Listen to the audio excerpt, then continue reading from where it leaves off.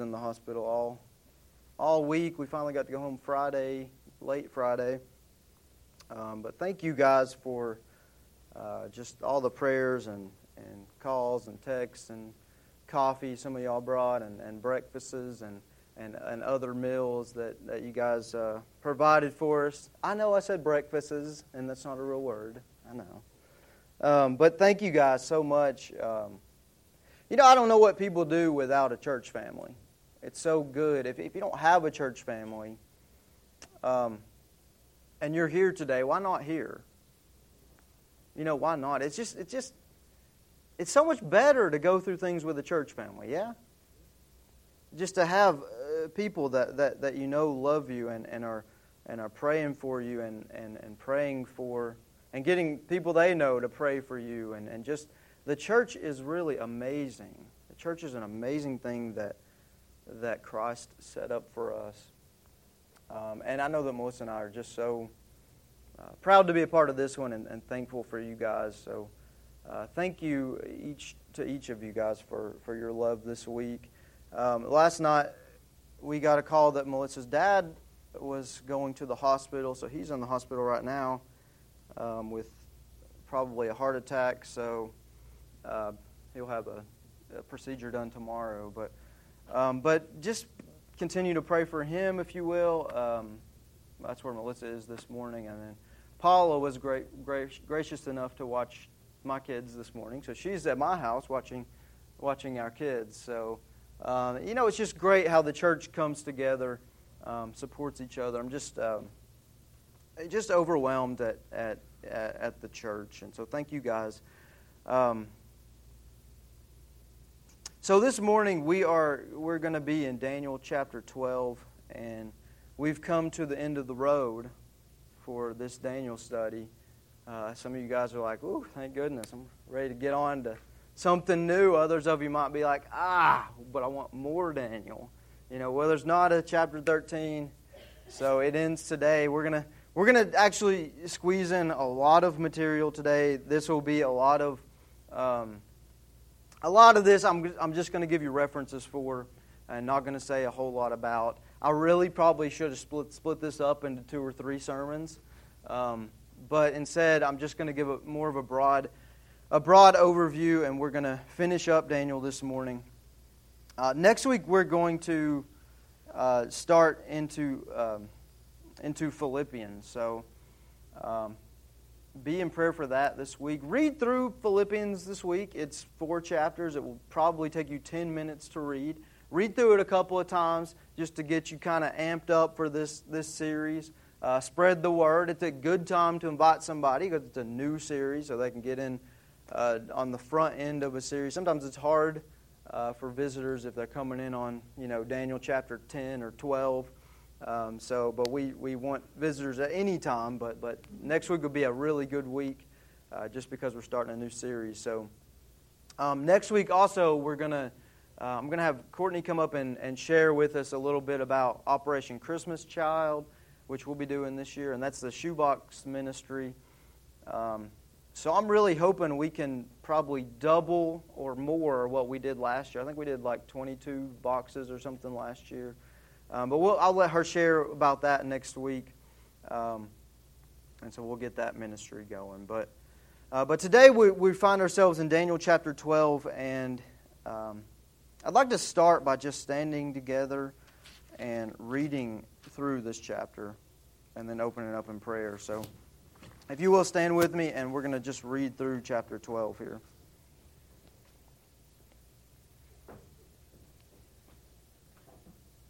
At that time, Michael shall stand up, the great prince who stands watch over the sons of your people.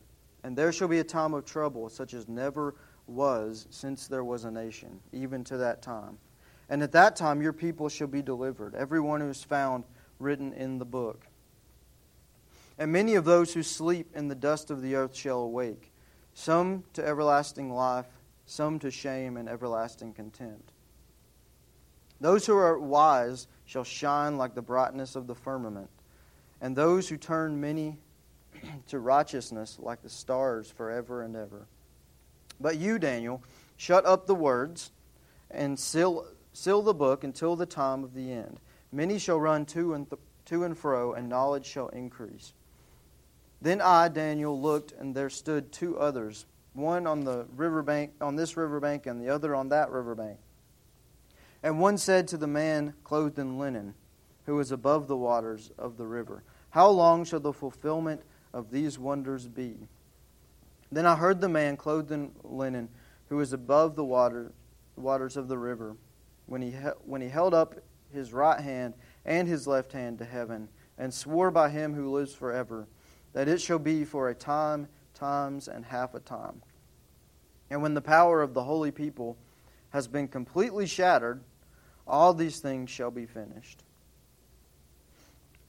Although I heard, I did not understand.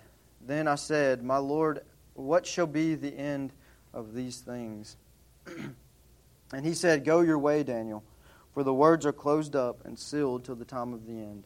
Many shall be purified, made white, and refined, but the wicked shall do wickedly, and none of the wicked shall understand, but the wise shall understand. And from the time that the daily sacrifice is taken away, and the abomination of desolation is set up, there shall be 1,290 days. Blessed is he who waits and comes to the 1,335 days. But you go your way until the end, for you shall rest and will arise to your inheritance at the end of the days. All right, let's pray. Father, we're so thankful for your word this morning, and so thankful for inspiring Daniel to write these things so that we can know what to look forward to in the future. We can have hope for the future, Father, and we can be aware of the devastation that's coming in the future so that we can be better witnesses for you, Father. Lord, as we open your word this morning, please just speak through me the words that the people need to hear this morning, and just open our hearts to your word.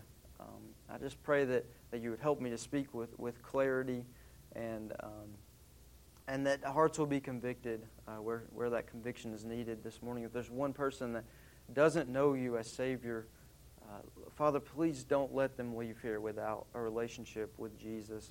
And I ask all these things in His precious name. Amen. All right, you guys can have a seat.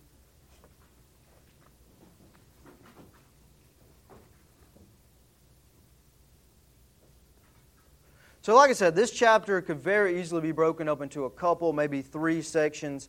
But we're gonna try to avoid all the minute details today, and we're going to give more of a broad overview of several concepts that are going to be happening during the end times that we see here in Daniel chapter 12. So remember that there's an angel talking with Daniel. He's been talking with Daniel since chapter 10. Chapters 10 through 12 are they go hand in hand together. It's all one revelation. And this is the final part of that 3-part revelation. And so far the revelation has been very disturbing. It's been very dark. It's painted a very bleak picture for the future of Israel. He's told them of much persecution and much devastation that's going to come upon the nation of Israel. Of course, Daniel's writing this in the 500s before Christ, and so all of this is future to him. Some of this is past now to us, but all of it is future to him, and he's seeing all this devastation that's coming upon his people, and he's a little bit overwhelmed with all of this. And in chapter 12, we're finally going to get some good news. So finally, Daniel is going to have a revelation that has some good news and some hope for God's people. But before we get to that, the chapter starts by saying, at that time. So what time are we talking about here? At that time. So we're talking about the same period of time that we were just talking about in chapter 11. So when we were here a couple of weeks ago in chapter 11, we were talking about the tribulation period. Right? We were talking about that rule of Antichrist, that last 3.5 years of his reign, where there would be great turmoil on the earth, and where there would be great persecution for God's people. That's the time that we're talking about here in chapter 12 as it opens. So we're going to break this passage into a few different sections here, starting with verse 1, and the first section is going to be the tribulation. So if you're taking notes this morning, the first little section we'll talk about is the tribulation. And that's verse 1. It says, "At that time Michael shall stand up, the great prince who stands watch over the sons of your people, and there shall be a time of trouble such as never was since there was a nation, even to that time." So we see that this verse describes this tribulation period as a time of trouble that that the nation of Israel has never seen before. Now, when we think about that, that's a pretty bold statement. When we think about the nation of Israel, this is a people who has an absolutely horrid history of persecution. One passage that always alarms me when I get to it is 2 Kings chapter 6, and in 2 Kings chapter 6, there's such a bad famine in Israel because there's an army that surrounded the city. There's such a bad famine that these two mothers decide they're going to eat their children. You all remember that story? And they're like, "Oh, I told this woman that we would eat my son tonight, but then we're going to have to eat her son tomorrow night." And you're thinking like, "Oh my goodness, what devastation Israel was going through at that time." Can you imagine anything worse than that? It's hard to imagine anything worse than that. We talk about the reign of Antiochus Epiphanes, which we've talked about at length here in this Daniel study, where he outlawed Judaism. Judaism was illegal, and he murdered hundreds, thousands of Jews during his reign over Israel. And you think, could it get any worse than that? And then we think about the Romans and their power over Israel. And we think about AD 70, when they destroyed Jerusalem and they destroyed the temple. And it says, Josephus writes that 500 Jews were crucified every single day. 500 Jews crucified every single day. They chopped down a whole forest to make crosses for those people. How could it get worse than that, Lord? Worse than that. We think about the Holocaust. Hitler. We're all much more probably familiar with that. Hitler killed 6 million Jews, just slaughtered needlessly. And we think, how could it possibly, God, get any worse than that? Well, this time that the Antichrist will reign, this will be a worse time than any in Israel's history, in the world's history. That is saying quite a lot for the nation of Israel, and it's really hard to imagine. Jeremiah 30, verse 7, calls this period the time of Jacob's trouble. The time of Jacob's trouble. That's the tribulation period.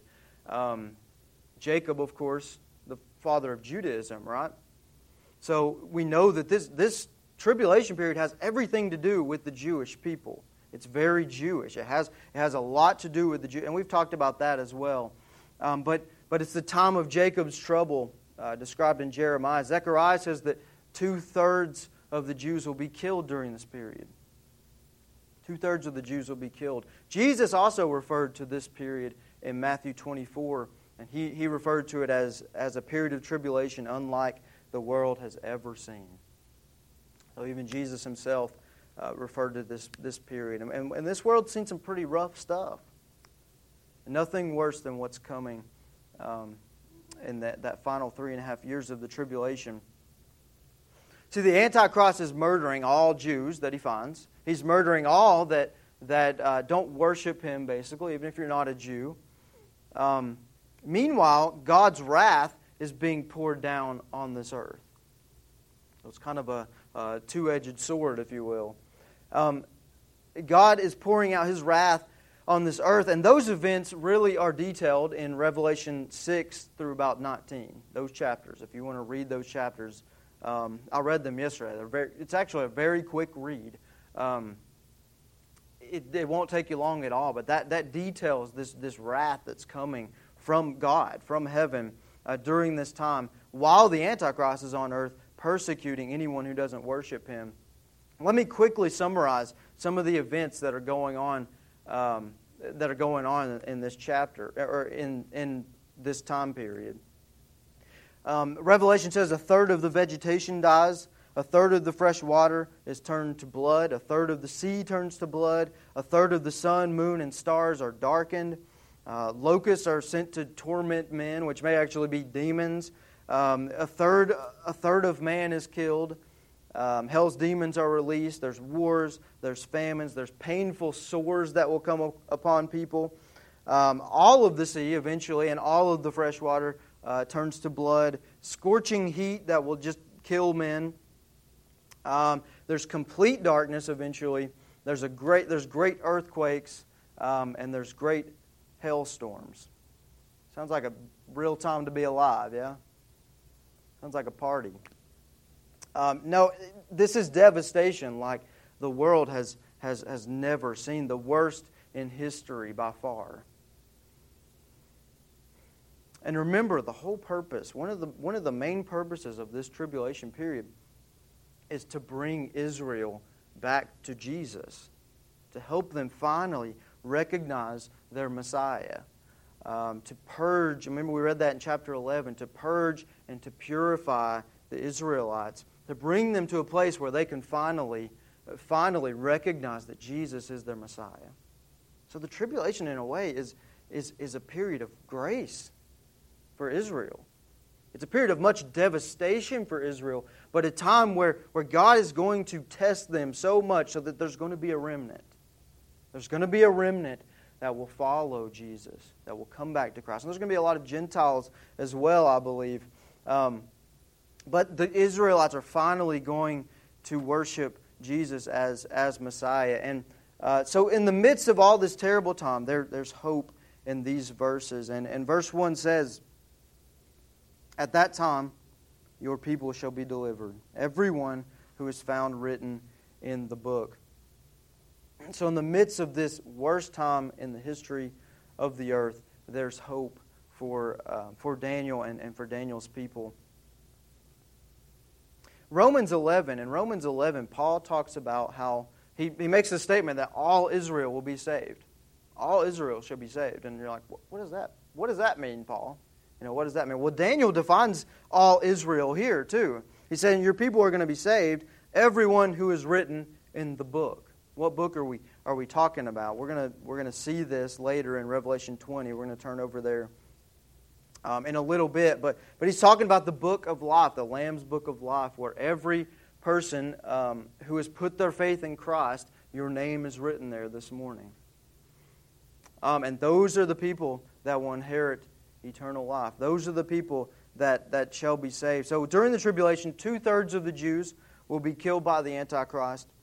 That'll leave 1/3 that God will preserve and purify for the coming kingdom, for His 1,000-year reign on this earth. And so many will come to Christ during this terrible period. But you think, how are they going to do that? How is anyone going to come to Christ during this period? They're being persecuted constantly. There's wrath coming from heaven. And so Revelation gives us a whole lot more info on how people may come to be saved during that time period. See, the church is gone. The rapture's already happened before the tribulation. The rapture's happened. The church is gone. That indwelling of the Holy Spirit, it's out of here. It's gone. It's not the same anymore here on earth. The Antichrist is ruling with great, and he's, of course, performing great signs and miracles. Everyone's following him.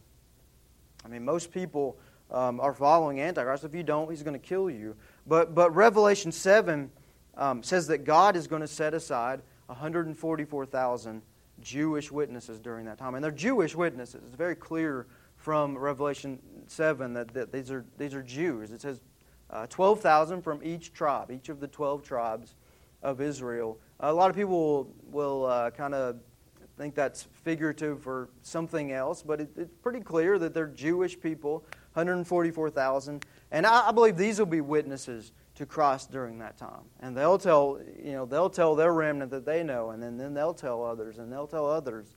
And so the word of the Messiah will spread. Revelation 11 also tells us, and I would invite you to go look at these passages, see this for yourself. Like I said, I'm going to have to overview a whole lot of stuff today. We don't have time to turn to all these passages. I wish we did. But we don't this morning. But Revelation 7 and then Revelation 11 also tells us of two witnesses that God's going to send to the earth during this time. And they're going to perform miraculous signs and wonders as well. And they're going to be speaking of Jesus and giving the world another chance. Here's another chance to accept Christ. Another chance to recognize Jesus as your Savior. God is so graceful. Even in the midst of His wrath, He is holding out His hand saying, you still have a chance. You still have a chance. He's such a God of grace. We have a tendency, I think, to look at Revelation and say, wow, how could God do that? But then we see this grace after grace after grace that God extends to His people even during that time. And it says, Revelation says that most people, that they don't end up coming to Christ. Rather, they continue to blaspheme God's name. They shake their fist at God. It says that these two witnesses, they're going to be killed by the Antichrist. The Antichrist is going to kill them. They're going to lay dead in the streets. And it says that people are going to send gifts to each other. Can you imagine that? Like these you can imagine the world's rhetoric going on. These hate-filled people are finally dead. These homophobic, bigoted, they don't want anything to do with peace or love. They're finally dead. Thank goodness. Because that's what we get called, right? When we preach the gospel. If you're going to preach the gospel, you're going to get called bigoted a few times. So I can just see them now, and then when they die, people are passing out gifts to each other. They're celebrating. They're so happy. And then it says that God is going to raise these two witnesses from the dead 3.5 days later. So 3.5 days later, they're going to rise from the dead. And I believe that many Jews and Gentiles will be saved because of that. Rising from the dead tends to validate what you said. Yeah. I mean, when people rise from the dead, we tend to listen to them. It makes sense. Right? How did you do that? How did you rise from the dead? That's why my conviction is so strong for Jesus. Because He rose from the dead. Amen? Come on. Did He rise from the dead? Yes, He did. And we can have confidence. And He appeared to 500 people. What He says matters. Amen? It's all that matters. What else matters? Who else rose from the dead? Lazarus. Jesus did that, though. Jesus did that. Right? These two witnesses, they'll rise from the dead. And I can just see the world. They're passing out their gift. They're in the middle of unwrapping the bow, and then these guys are rising from the dead. And I can just see their jaws drop. What is happening? What is happening? These guys that we hated, these guys that we thought were so, hate-filled and whatever, and they're rising from the dead. Maybe what they said is true. And so I can see many people potentially coming to Christ because of their witness. Not only because they rose from the dead, because of their witness while they were alive as well. So because of the 144,000 and because of the two witnesses, I think many Jews and many Gentiles will be saved. And then, like I said, still others will continue to blaspheme God. We also learn back in Daniel here, verse 1, it says, "At that time Michael shall stand up, the great prince who stands watch over the sons of your people." So we learn that Michael, and we really learn this in chapter 10 as well, Michael has some special role with protecting Israel, protecting God's people, Israel. And again, we'll see this in the end times. Now, a lot of people a lot of scholars say that this is referring to an actual battle in Revelation chapter 12, where Michael and his angels will fight Satan and his angels. And so we're not going to turn there this morning, but that may be part of this whole picture here in the tribulation, Michael standing up for God's people. But Michael's going to play a special role in protecting God's people during this time. And I wish we had time to jump into that, but Revelation chapter 12, if you want to study that passage, you can see more about Michael's role here in the end times. And so we see in the midst of all this persecution, all this turmoil, there is hope. There is hope for God's people. And the angel encourages Daniel that ultimately God is preparing a remnant out of all this for himself that will be saved, and they'll be saved for eternity. Then in verse 2, Daniel receives more hope for his people. And that's going to bring us to our second point, and that's resurrection. So we're going to talk about resurrection for a few minutes. Verse 2 says, "And many of those who sleep in the dust of the earth shall awake, some to everlasting life, some to shame and everlasting contempt." So there's going to be this resurrection, and we see that this resurrection has two parts. Some are going to rise to everlasting life. Some are going to rise to everlasting contempt. So that's your destiny this morning. You're in one of those two spots. Someday you're going to be resurrected. That means your body is going to meet your soul. You're going to have a new body. Anytime we talk about resurrection, we're talking about the physical body.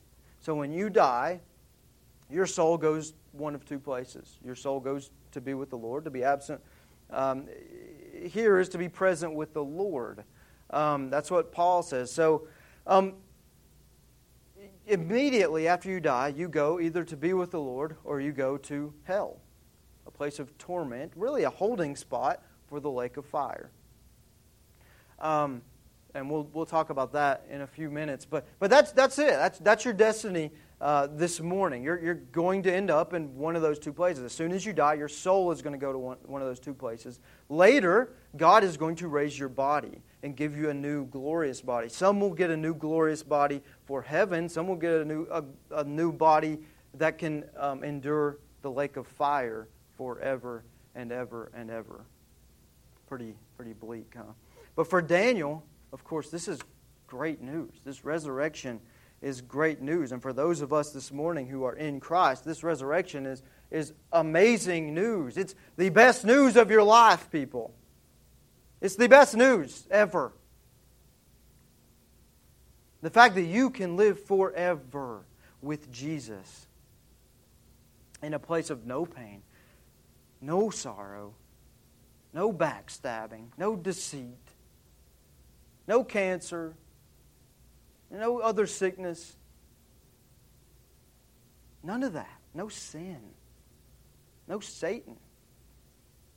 You can live in a place forever in the very presence of God. That's our destiny if we're in Christ this morning. That is something to amen about. Go ahead.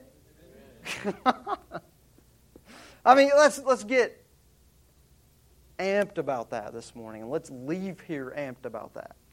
And let that inform our lives today. I don't care what's going on in your life right now. I do care. But whatever it is, guys, if you're in Jesus, this is your destiny. Resurrection to eternal life. That's a hope that can really be an anchor for you in suffering. And some of you are suffering this morning. Last time we did small group, it was a couple of weeks ago, before we were in the hospital, and golly, we're just going around the room sharing prayer requests, and I'm just getting overwhelmed because of the pain that some of you guys are going through right now. Some of the people in this room and some of your family members, some of the stuff that you're having to endure right now, I feel for you. I just hurt for you. And I want to take away that pain so bad. And I just want to take it from you. And I can't. It feels helpless sometimes as a pastor, and I don't always know what exactly to say or what to do. But I just wish I could take that pain. There's just so much pain, so much devastation. And some of us have been through a lot of that, and some of us haven't yet, but will. But this is the hope. This is the hope. This is your anchor that gets you through. That resurrection to life with Christ eternally. And it'll all be gone. All of this suffering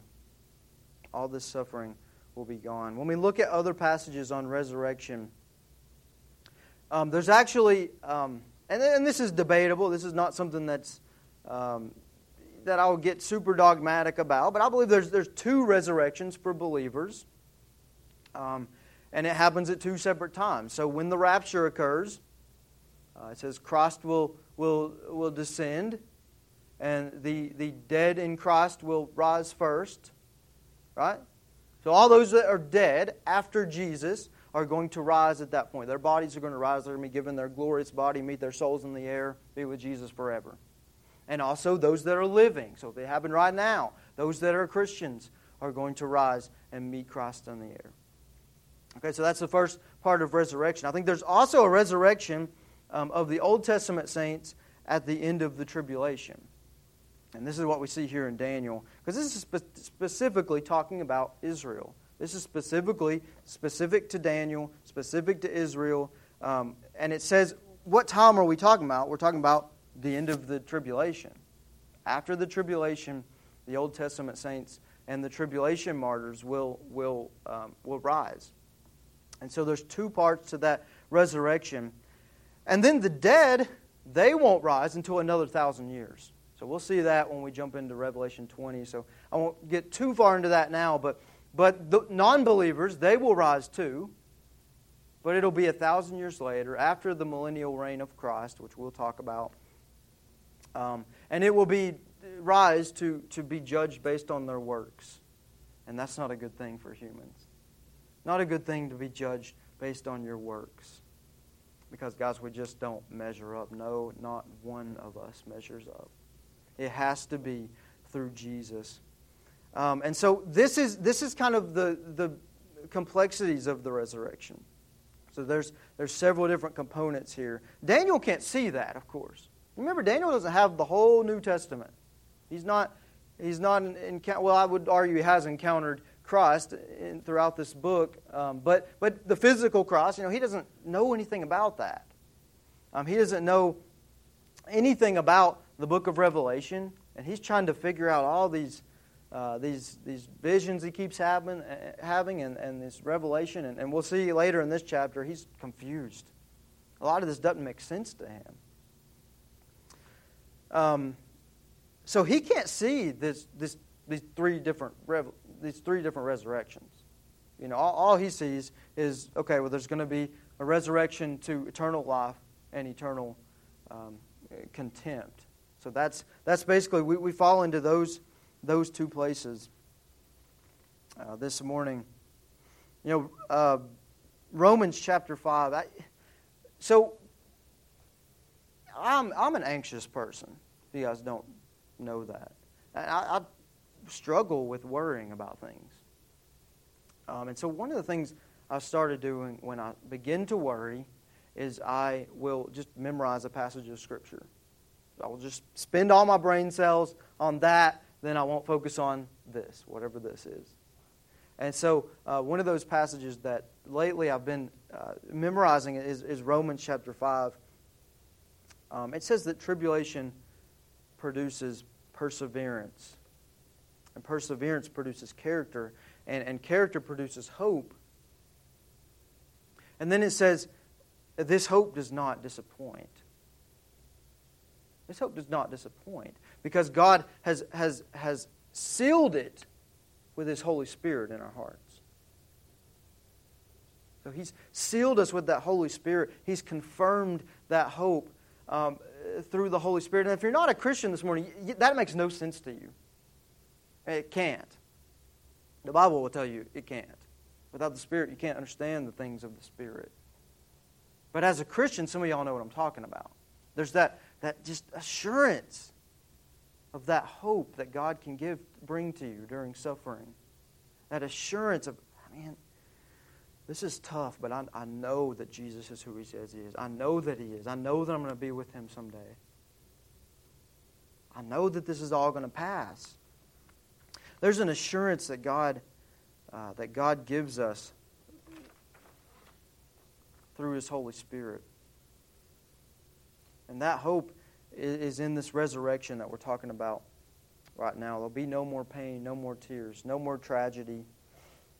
I want to challenge you to allow your suffering to push you into Jesus rather than away. So many times we suffer and we blame. Now, I would encourage you, when you are suffering, just push further into Jesus and just see what happens. Just trust me on that. Tell me what happens. I would encourage you to just push more into the church. Don't run from us. Guys, we don't always know what to say in suffering, do we? When somebody comes to you and they're struggling with something and some tragedy is happening, I don't always know what to say. Do you guys?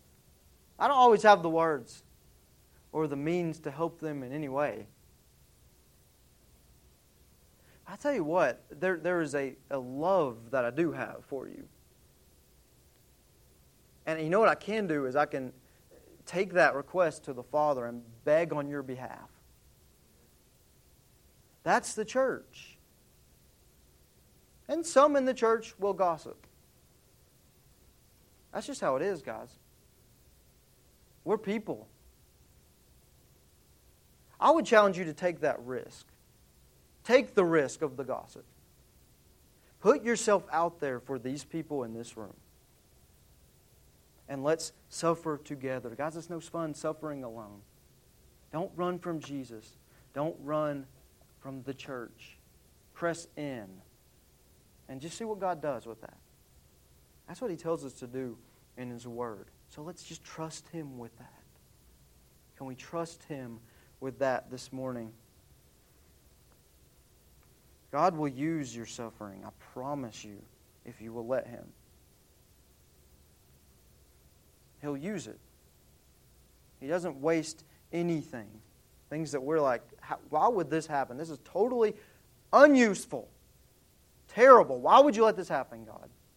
Oh, He's using it. And I don't always know why. I don't always know how, but I know He's using it for my good. He's using it for His glory. Period. That's what the Word says. So all those who have trusted in Christ have this amazing hope. Daniel has heard all of this terrible stuff coming upon his nation, and he finally hears this message of hope. Okay, it's going to be worth it someday. There's going to be this remnant. They will follow, and they're going to be resurrected to eternal life. It's going to be worth it. And of course, Daniel would fall into that those Old Testament believers as well.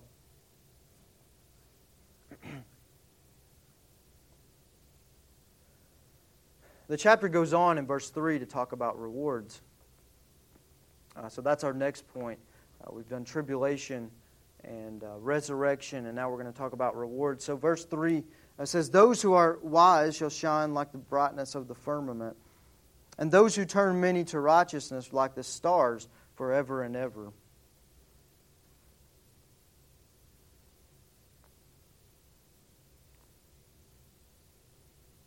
Suffering has a way of kind of reprioritizing our lives. Sometimes we live in this haze, and we can't even help ourselves almost. We live in this haze of everything is about here and now. Everything is about my career, my husband or wife, my kids, my future husband and wife, kids, my whatever. Everything is about now, and we have this haze over us almost.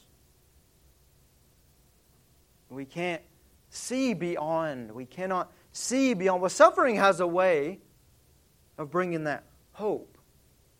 See, I never really got Romans 5 until recently. We've had a little bit of suffering. I never had any suffering. My goodness. Well, recently we've had a little. And, it's not that bad. But it's suffering. And I'm starting to see that hope, how God is working that hope in me. I long for Jesus more than I did then. More than I did pre-suffering. I long for that time when it's all going to be gone. All of this suffering. And some of you may feel that same way. But it has a way of reprioritizing our lives to see what's important, and that's this. It's this verse here. It's verse 3 here. Those who are wise,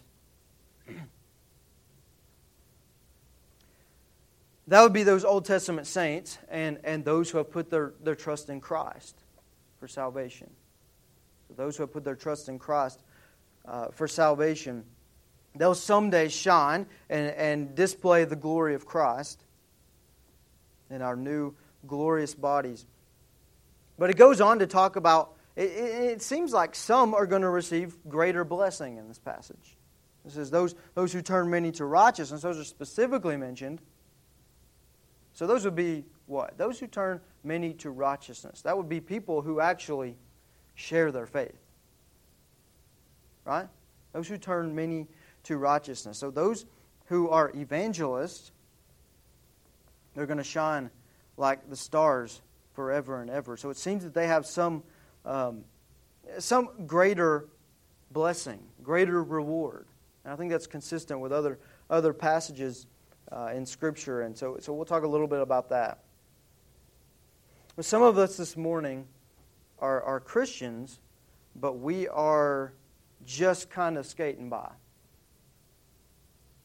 Just kind of doing the bare minimum, right? There's no real pursuit of the Savior. I'm going to give that you're a Christian. If this is you this morning, I'm going to let you have that. But there's no real pursuit of the Savior or of a spiritual gift or something, or of the church or anything like that. There's no concern for the lost people in your life. My concern is me. It's my career, my family, etc. Some of us are there this morning. We're just kind of skating by. We're going to make it into heaven, but man, there's going to be a little bit of shame when we get there.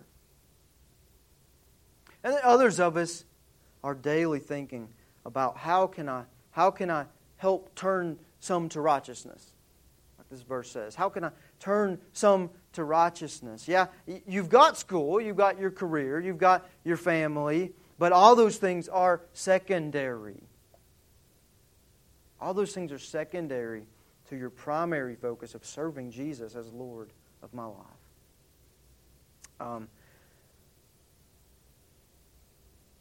Well, we have this hope that eternal focus, it's not going to be in vain. It's not going to be in vain. Sometimes I think when you're in that camp, which is the better camp to be in, we kind of listen to Satan a little bit, like, well, we're missing out on all this fun, we're missing out on all this. Your eternal mindset will not be in vain. The Word promises us. We have this hope that you're going to be rewarded for that. It's enough. It's more than enough that God would save us when we deserve hell. But on top of that, it says He rewards us for what we've done in the flesh. So for how serious we really were about Jesus. How much did we proclaim His name? I'm going to give you two passages. We're not going to turn to either because we don't have time. But 2 Corinthians 5, verses 9 through 11, and 1 Corinthians 3. I want you to read those two passages. They're really probably the best passages I could think of passages that talk about rewards in heaven and talk about how when we stand before Jesus, we will all stand before Him. He's going to burn up our works. All of our works, all of our motivations, He's going to burn them. And some of it's going to stick. And some of it's going to be burned up.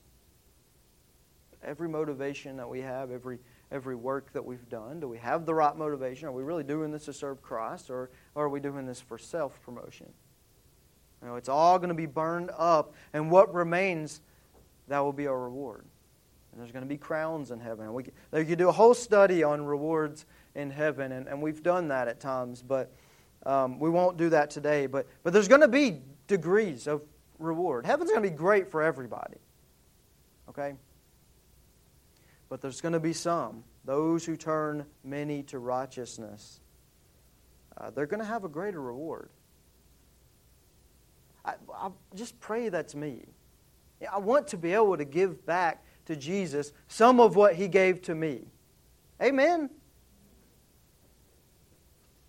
He gave everything for me. He deserves everything. I don't want to stand before Him someday and be shamefaced at what I did not do for Him.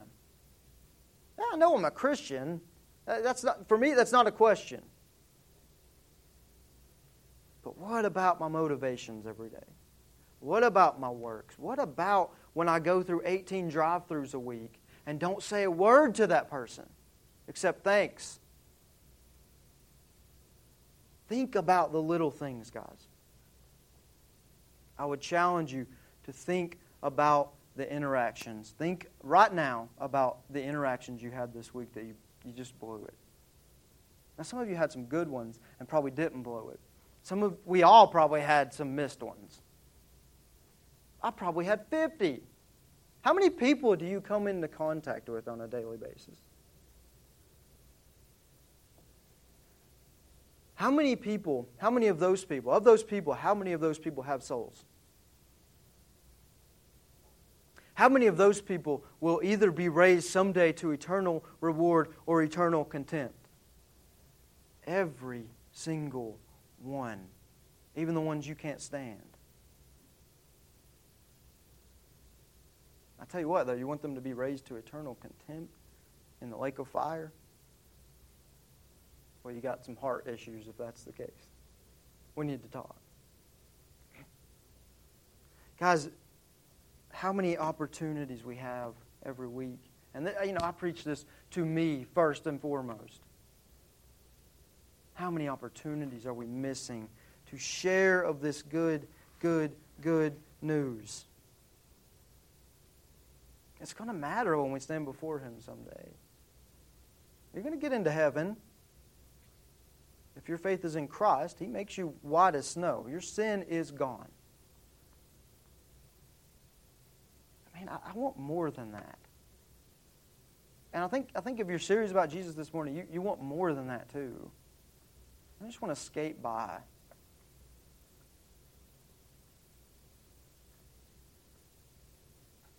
What are you really living for this morning? Just be honest with yourself. What am I truly living for this morning? Be honest. You don't have to tell anybody. Just be honest with yourself and be honest with the Lord this morning. Sometimes it takes a little suffering in our lives to realize that we've had it all wrong.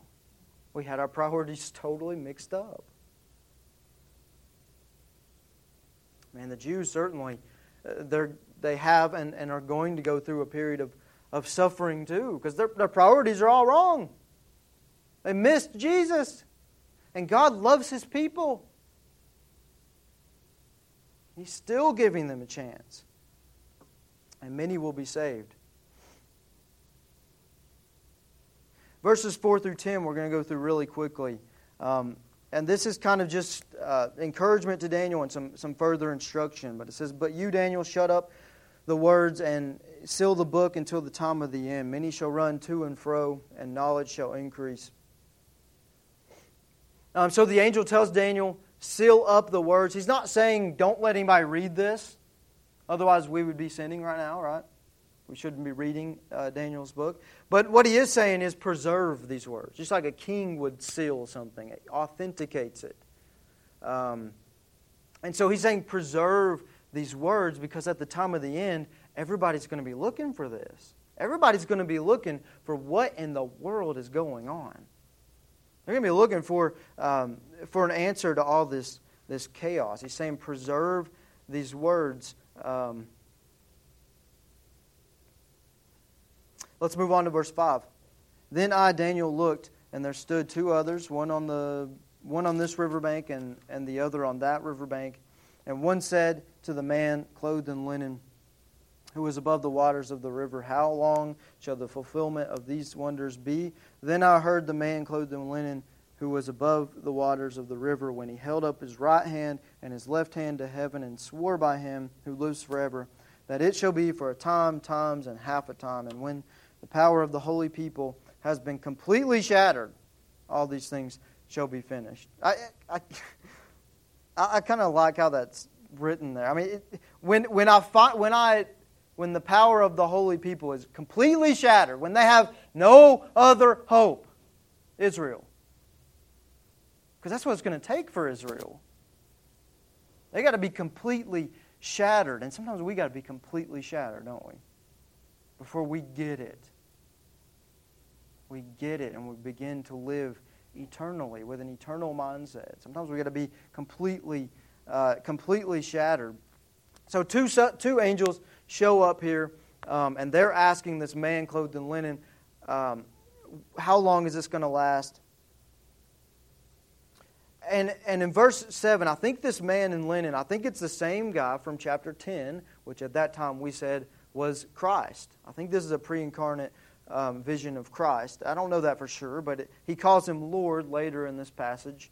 I think that gives another hint. But I think this is Jesus here, talking with Daniel.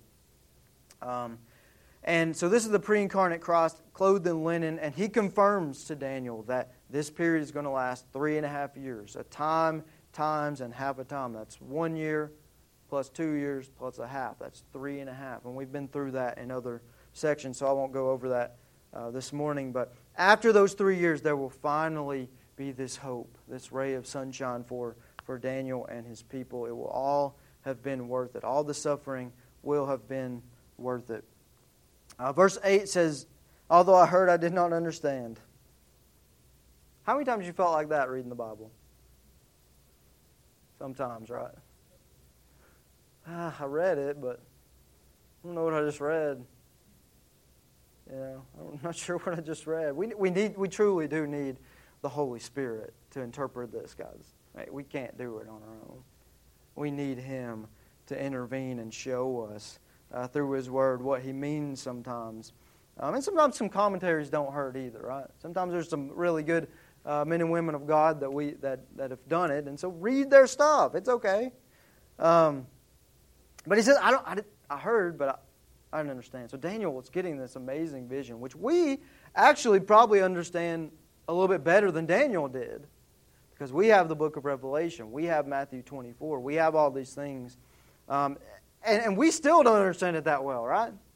There's still some things that the church has disagreed on for centuries about the end times. There's a lot of questions there. But Daniel, he is just, he's confused. And so he asks another question.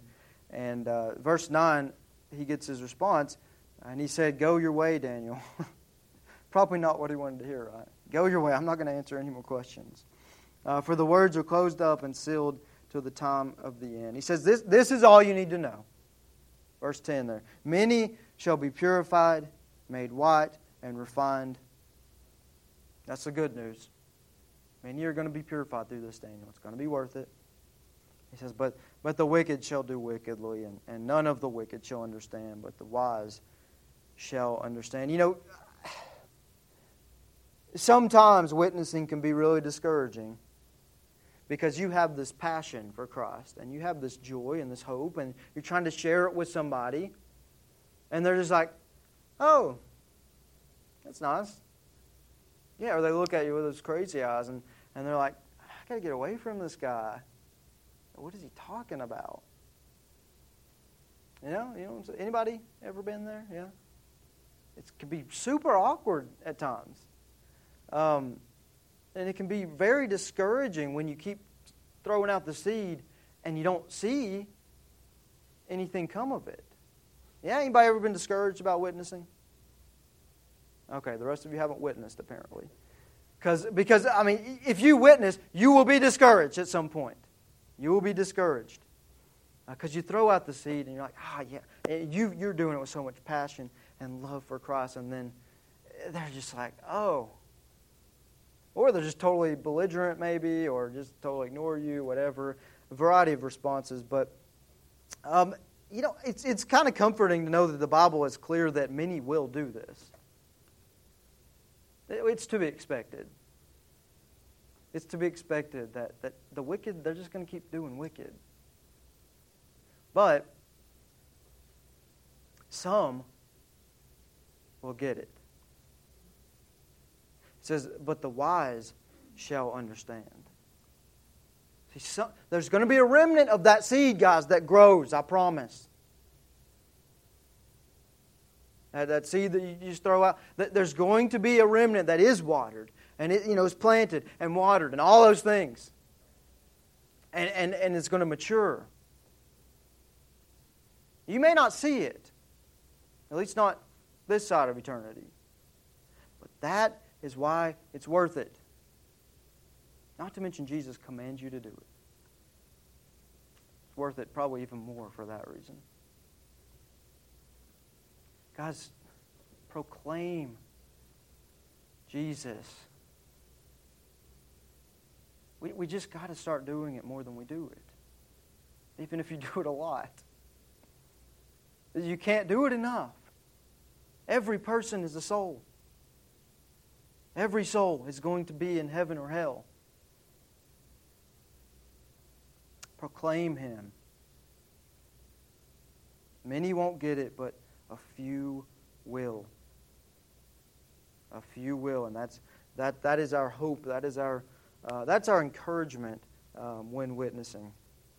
Very quickly, we're going to finish, and this is not something to be very quick about, really, because we're going to talk very quickly about the millennium and the 1,000-year reign of Christ, and we're going to turn to Revelation 20 here in just a second. But verse 11 says, and from that time that the daily sacrifice is taken away, and the abomination of desolation is set up. So that is the midpoint of the tribulation period. So 3.5 years are done, 3.5 years to go. From that time, there shall be 1,290 days. Okay, that's not a number we've heard before. So we're going to have to figure that out. And then it says, blessed is he who waits and comes to the 1,335 days. Again, not a number we've heard before. Something that requires, a lot of prayer to understand this.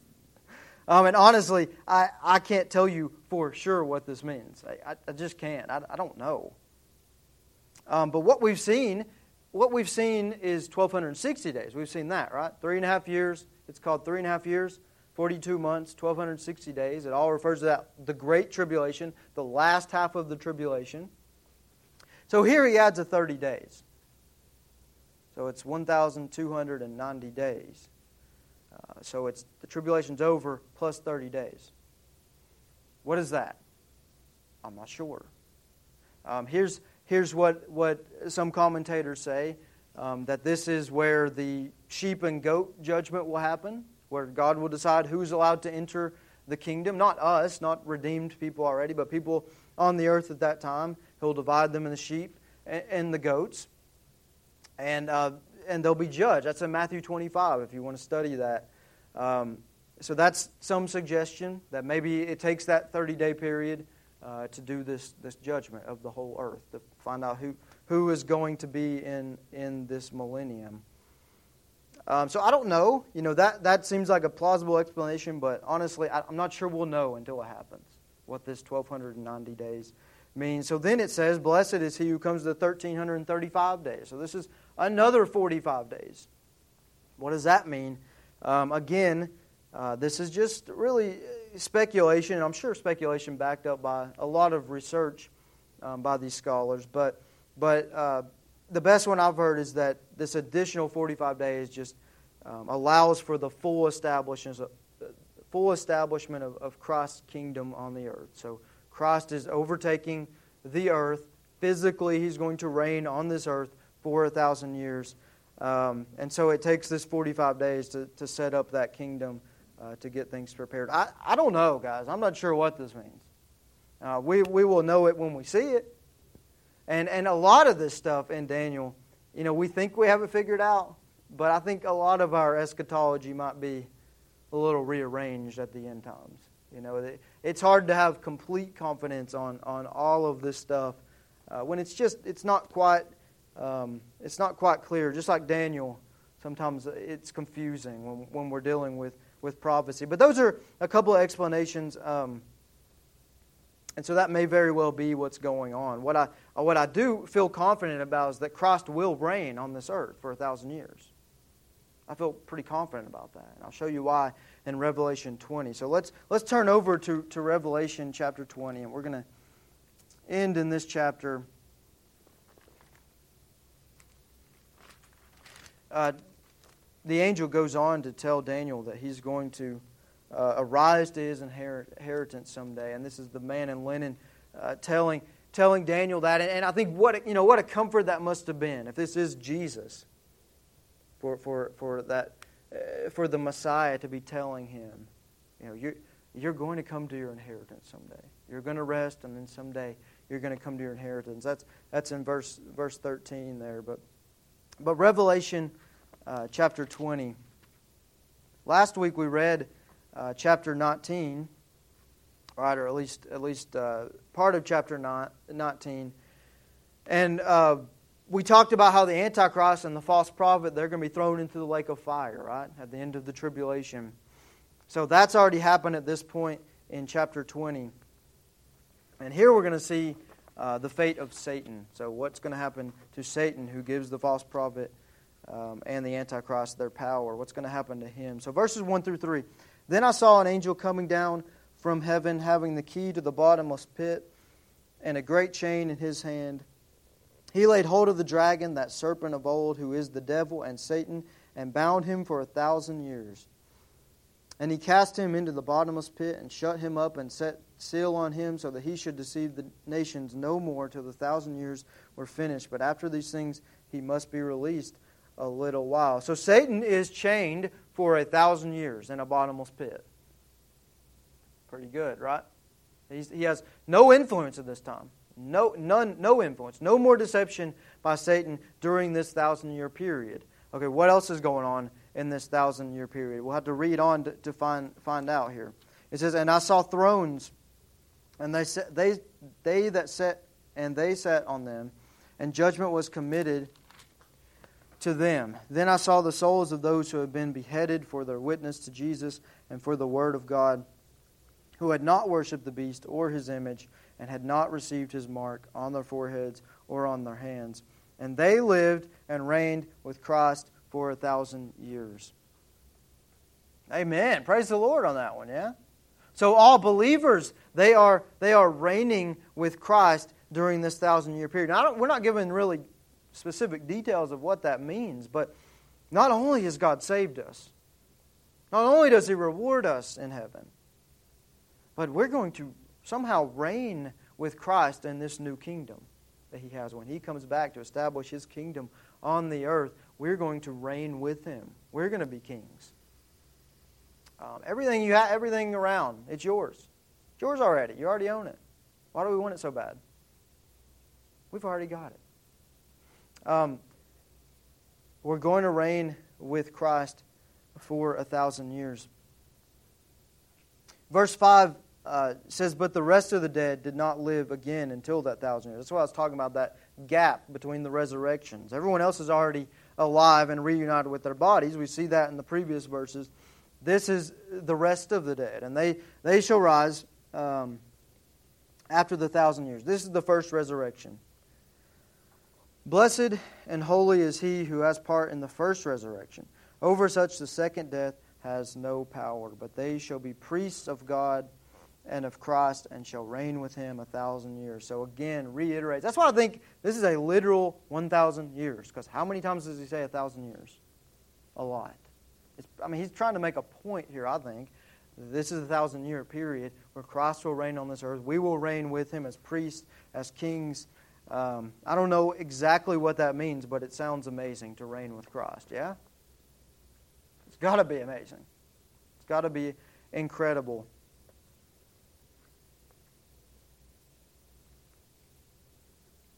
Verse 6 says, "Blessed is he who is part of the first resurrection." That's those that have trusted in Christ at this point. They've trusted in Christ at this point, and they're not going to face that second death. That second resurrection is really a second death. It's a resurrection to eternal damnation, and so we'll read about that in just a second. Let's look at verse 7. "Now when the 1,000 years have expired, Satan will be released from his prison and will go out to deceive the nations which are in the four corners of the earth, Gog and Magog, to gather them together to battle, whose number is as the sand of the sea. They went up on the breadth of the earth and surrounded the camp of the saints and the beloved city, and fire came down from God out of heaven and devoured them." That's it. That's it for Satan. There's your climax. "The devil who deceived them was cast into the lake of fire and brimstone, where the beast and the false prophet are, and they will be tormented day and night forever and ever." Good ending. So Satan is released for a little while. He gathers the nations together for one final attack against God. God easily destroys him. Just like that. A couple of words. And Satan's influence is gone for eternity. He's cast into the lake of fire. That's how much more powerful God is than Satan. Okay, Satan is powerful. He has power. Let's not underestimate him. He is more powerful than you and than me. Oh, he is no match for God. He is no match for our God. He is no match for Jesus. Just like that, all of the evil for thousands of years, gone. Satan casts him to the lake of fire, and it's gone. In Revelation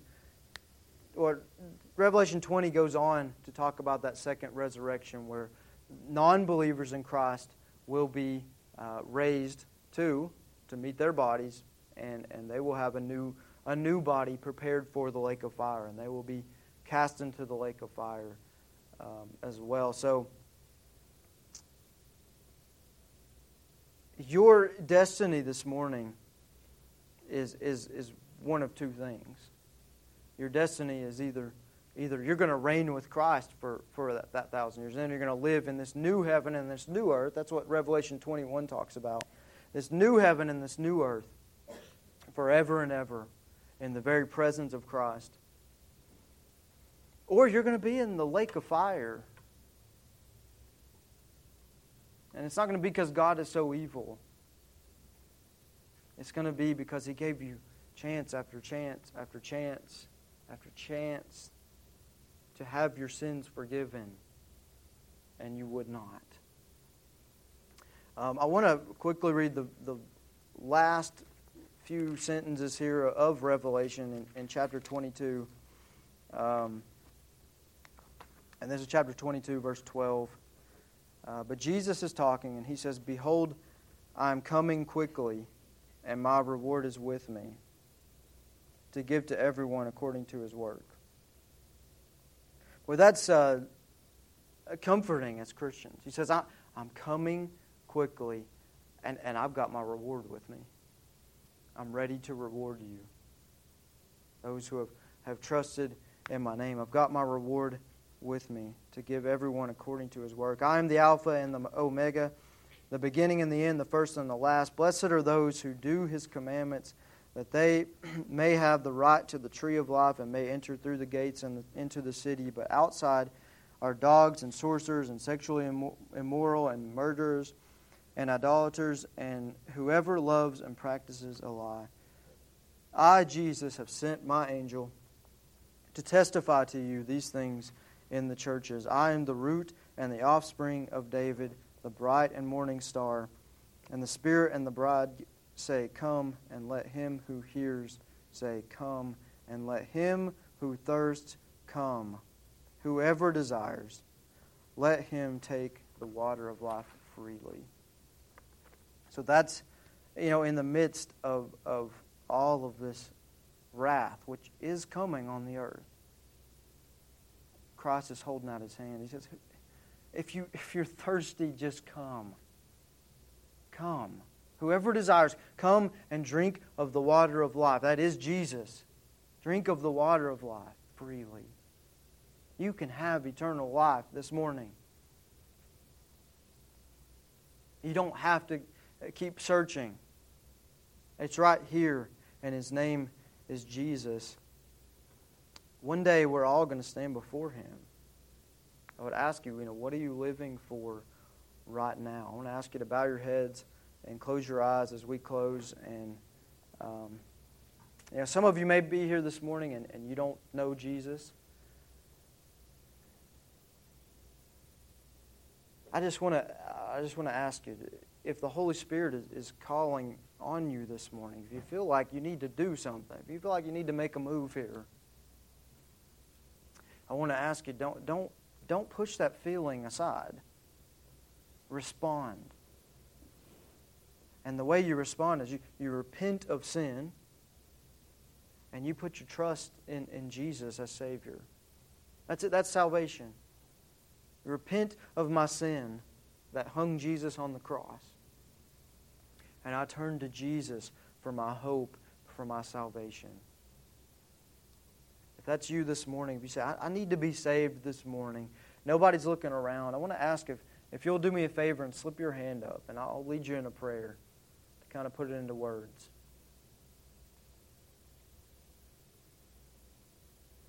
All right, as Christians this morning then, what are we really living for? Don't answer that really quickly. Oh, Jesus, of course. Well, is it true? Would your actions back that up? Do you leave here and go talk about Jesus at all? Are you actively looking for people to share the good news with? I'm not trying to shame you this morning. If you're not, let's repent and get on with it. Because we'll all stand before Him someday. We will all stand before Him someday. And we're not going to be judged based on our sin.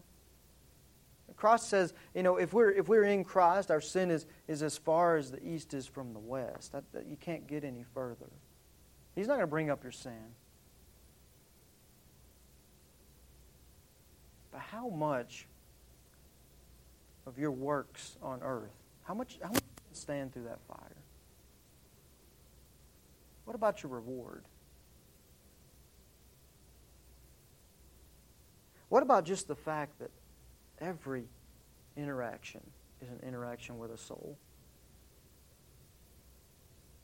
Who, if Jesus doesn't intervene, will spend eternity in the lake of fire, tormented day and night, forever and ever.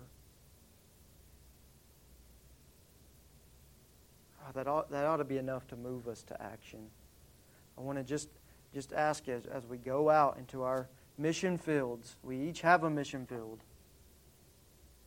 That's what's so cool about the church. We all have our separate little mission fields, and then we come together, kind of re-energize, and then we go back out to those mission fields. And we go proclaim. I want to challenge you this morning. This week, every drive-thru you go through. If you're going to go through a drive-thru, you're going to hand out a tract, or you're going to say something about Jesus.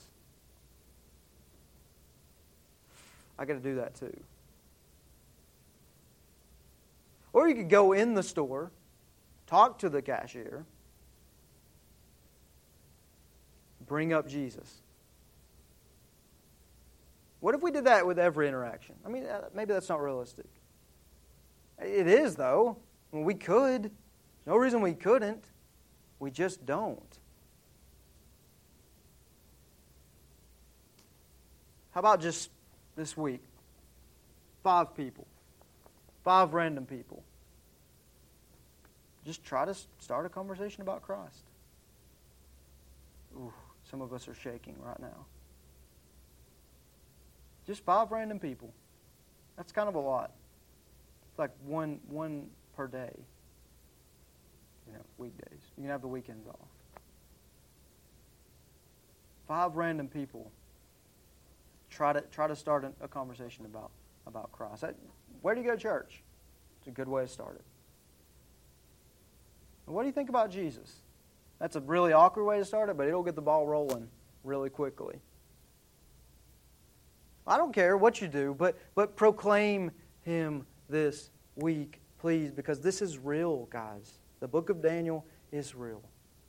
And I pray that this study has driven you to the Word of God. That's my prayer for every study, that it would drive you to study this and to obey this.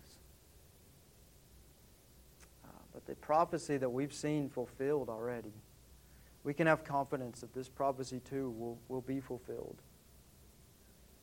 And that many, many, many will be apart from God forever and ever. What can we do about it this week? I want to challenge you with that. And I'm going to close this in prayer. And then we've got a couple of announcements and we'll get out of here. So let me close this in prayer. Father, I just thank you so much for your word. Your word is incredible. We've seen that through the book of Daniel. We thank you so much for the confidence that we can have in your word.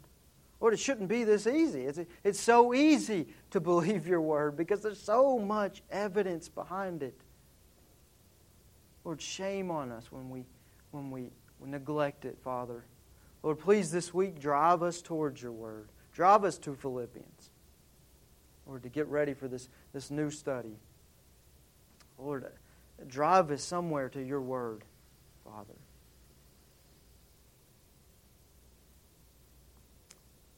God, we thank you that sometimes you break us in order to bring us closer to you. We thank you that you love us enough to do that.